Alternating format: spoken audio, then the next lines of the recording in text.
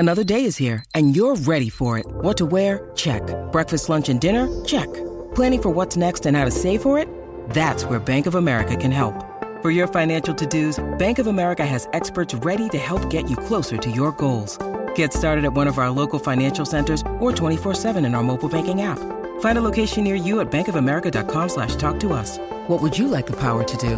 Mobile banking requires downloading the app and is only available for select devices. Message and data rates may apply. Bank of America N.A., member FDIC. Time for Aaron Hawksworth to take us off the board.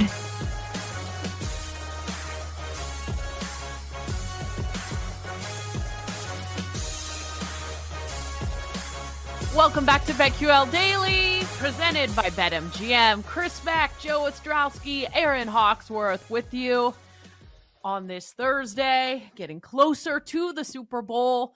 We've had to wait until Saturday to get the season-long award winners, but we will find out tonight. I know Paul's on the edge of his seat for a couple of awards he'll be waiting for. So we decided for Off the Board today, we're going to do our own BetQL Daily Award. So really, this is going to go to bets that we were making, and whether it was a total, a side, cover king, prop king, whoever you want to go to. Joe, where would you like to start? I'm going to start with an award named the Tease. If you want to call it some kind of a tease, that's fine too. I'm giving it to the Buffalo Bills. They're 6-6. I didn't waver from them. All 6 losses, 1-score losses. The Jets opening night, the Jaguars, the Patriots, the Bengals, Denver, Philly, all 1-score losses. That Philly one was overtime. Then they go on their bye and they make a change at offensive coordinator. And then is it the Bills got better? The Bills were smarter about the way they did things, or just variance? Because then they started winning all these close games. And in a lot of people's heads, like, oh, these are the Bills we were expecting. They win their last 5. They don't lose after the bye. They win the division. They get the 2 seed. After sitting 6-6, they end up with the 2 seed in the really good conference. And then they just fall flat. Oh, big surprise to Pat Mahomes. End up losing. What a tease by the Buffalo Bills. I kind of feel like they're the closest thing to America's team that we have, them or Detroit, because people want to see them finally break through, and they feel bad for Bills fans as long as you don't have a dog in the fight on the other side. But yeah, my tease of the year, the Buffalo Bills. When they were 6-6, I found some ridiculous numbers. I got them 50-1 for the Super Bowl, 40-1. I had some like 20-1 AFC numbers. Feeling great about it. Number 2 seed, and then we know what happened. Love it. So for this one, I ended up going to my bet slips and looking at bets that actually won and to see if there were any trends there. So the first one I'm going to go with, I don't have, what could I call it? The CD Lambo ladder? I don't know. Kind of corny. But like basically, corny's good receiving sometimes. yards for CD Lamb. There would be so many Fridays we would look at his receiving yards prop, and still it couldn't be high enough. So looking at CD Lamb receiving yards, whether you just bet the total that the books were giving you, you did alt yards, you laddered it. CD Lamb receiving props was definitely a fun one for me.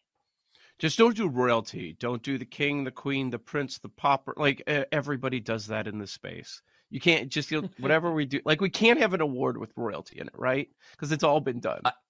Who is doing I have the one. pauper?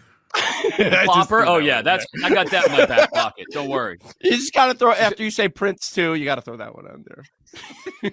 So I do have the wonderfully generic cover kings, but it's got like the plaque is getting larger that we put on the front of the trophy because it's also the Joe Ostrowski Memorial Award to the Detroit Lions. 14-6 against the spread this year. No one is a bigger fan of Dan Campbell and the Detroit Lions than our Joe O. And so they win the cover. I mean, look, best record in the league against the spread this year. 14-6. I got to give it to them. So that one, I mean, when you mentioned royalty, Joe, I had to dive straight into that one. Oh, I can't wait to fade him next year. It's going to be so delicious. Like, this can't happen 4 straight years. It's been 3, not just like barely above 500 ATS, like destroying it, like way over 60%. So I hope they get ridiculous numbers. It's deserved, as long as we have the caveat of regular season, because when it really counts. I have a player. I'm going away from team. I'm going to a player. And this guy is the fraud of the season. Absolute fraud. But people bought in. There was a time when I probably bought in as well. He only played in 5 games. Flacco the fraud. There's no doubt about it. The 4th quarterback of the Cleveland Browns this season. Look at him pushing the ball down the field. Flacco's going to lead them. And then they go on the road to Houston in a wild card game against a rookie quarterback, a rookie head coach, and they lose 45-14. Flacco gets my fraud award of the season. Oh, man. These are becoming negative. Yeah, where are they at if not for Flacco down the stretch, right? They're not in the playoffs, maybe. They're stuck with DTR or whatever, Flacco may be a fraud in the playoffs, but I dare them to go into the season with him as the game 1 starter. It's never happening, but I would. No. I dare them. I dare them, because now you're going to help me make a decision on that division. If Flacco was the quarterback of the Lions, then Joe would really be in heaven. Oh man, there's our system for next year. The Flacco fade. Anytime Flacco starts, fade it. See if it works. It might be short-lived. Like, maybe after a couple games, then you got to go all in the other way. Yeah.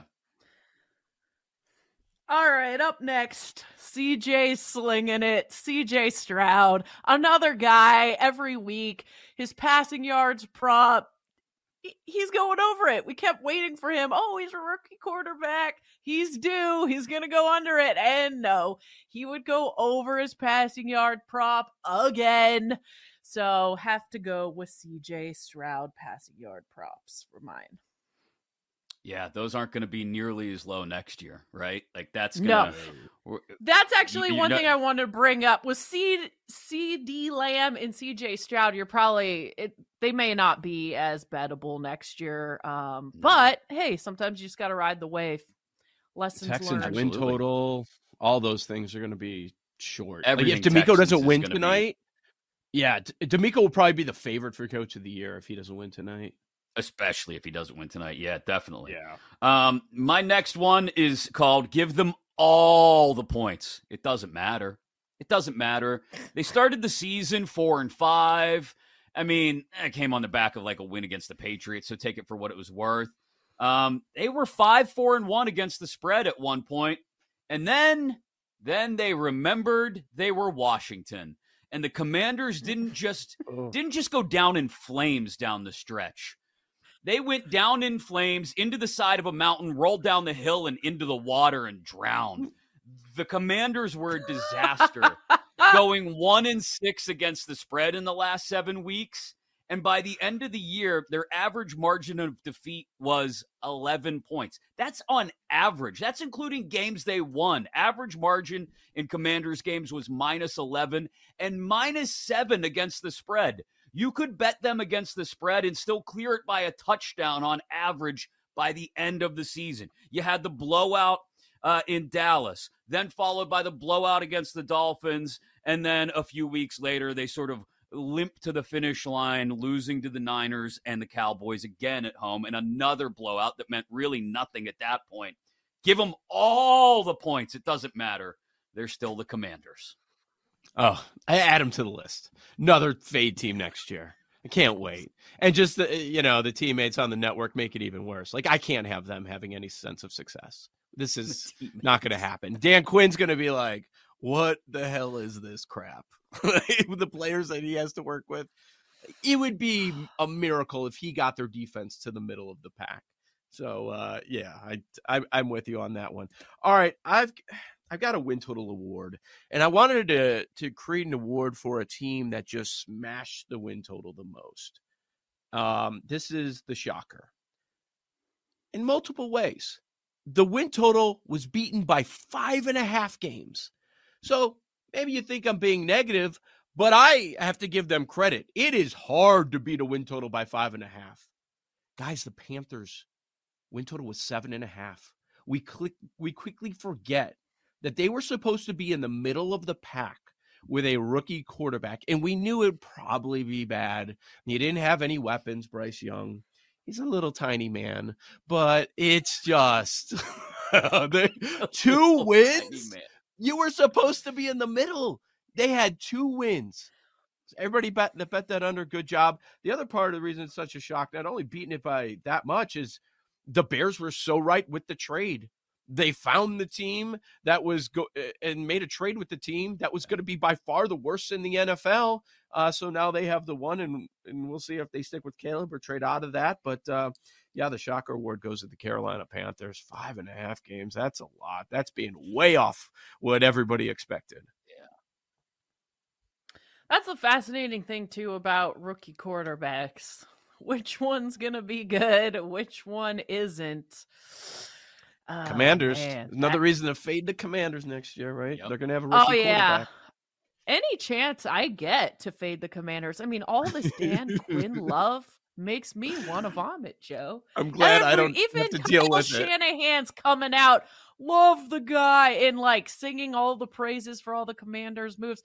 Yeah, that's because you're not here, Kyle. Like, he's probably laughing inside as he's saying all these nice things about Washington. Gonna be bad. Yeah, gonna be bad. Okay. My next one, he didn't play the full season. Run, Danny, run. Daniel Jones rushing yards props. Those were nice this year. I was hoping for who's that guy that played quarterback at the beginning of the year for New England? What's his name? Another loser. Mac Jones? Mac Jones. Yeah, I forgot about him. I haven't seen him. You forgot his name. Wait, yeah, I forgot about his name. Were you so serious right now? I love it. His name. That's so terrible.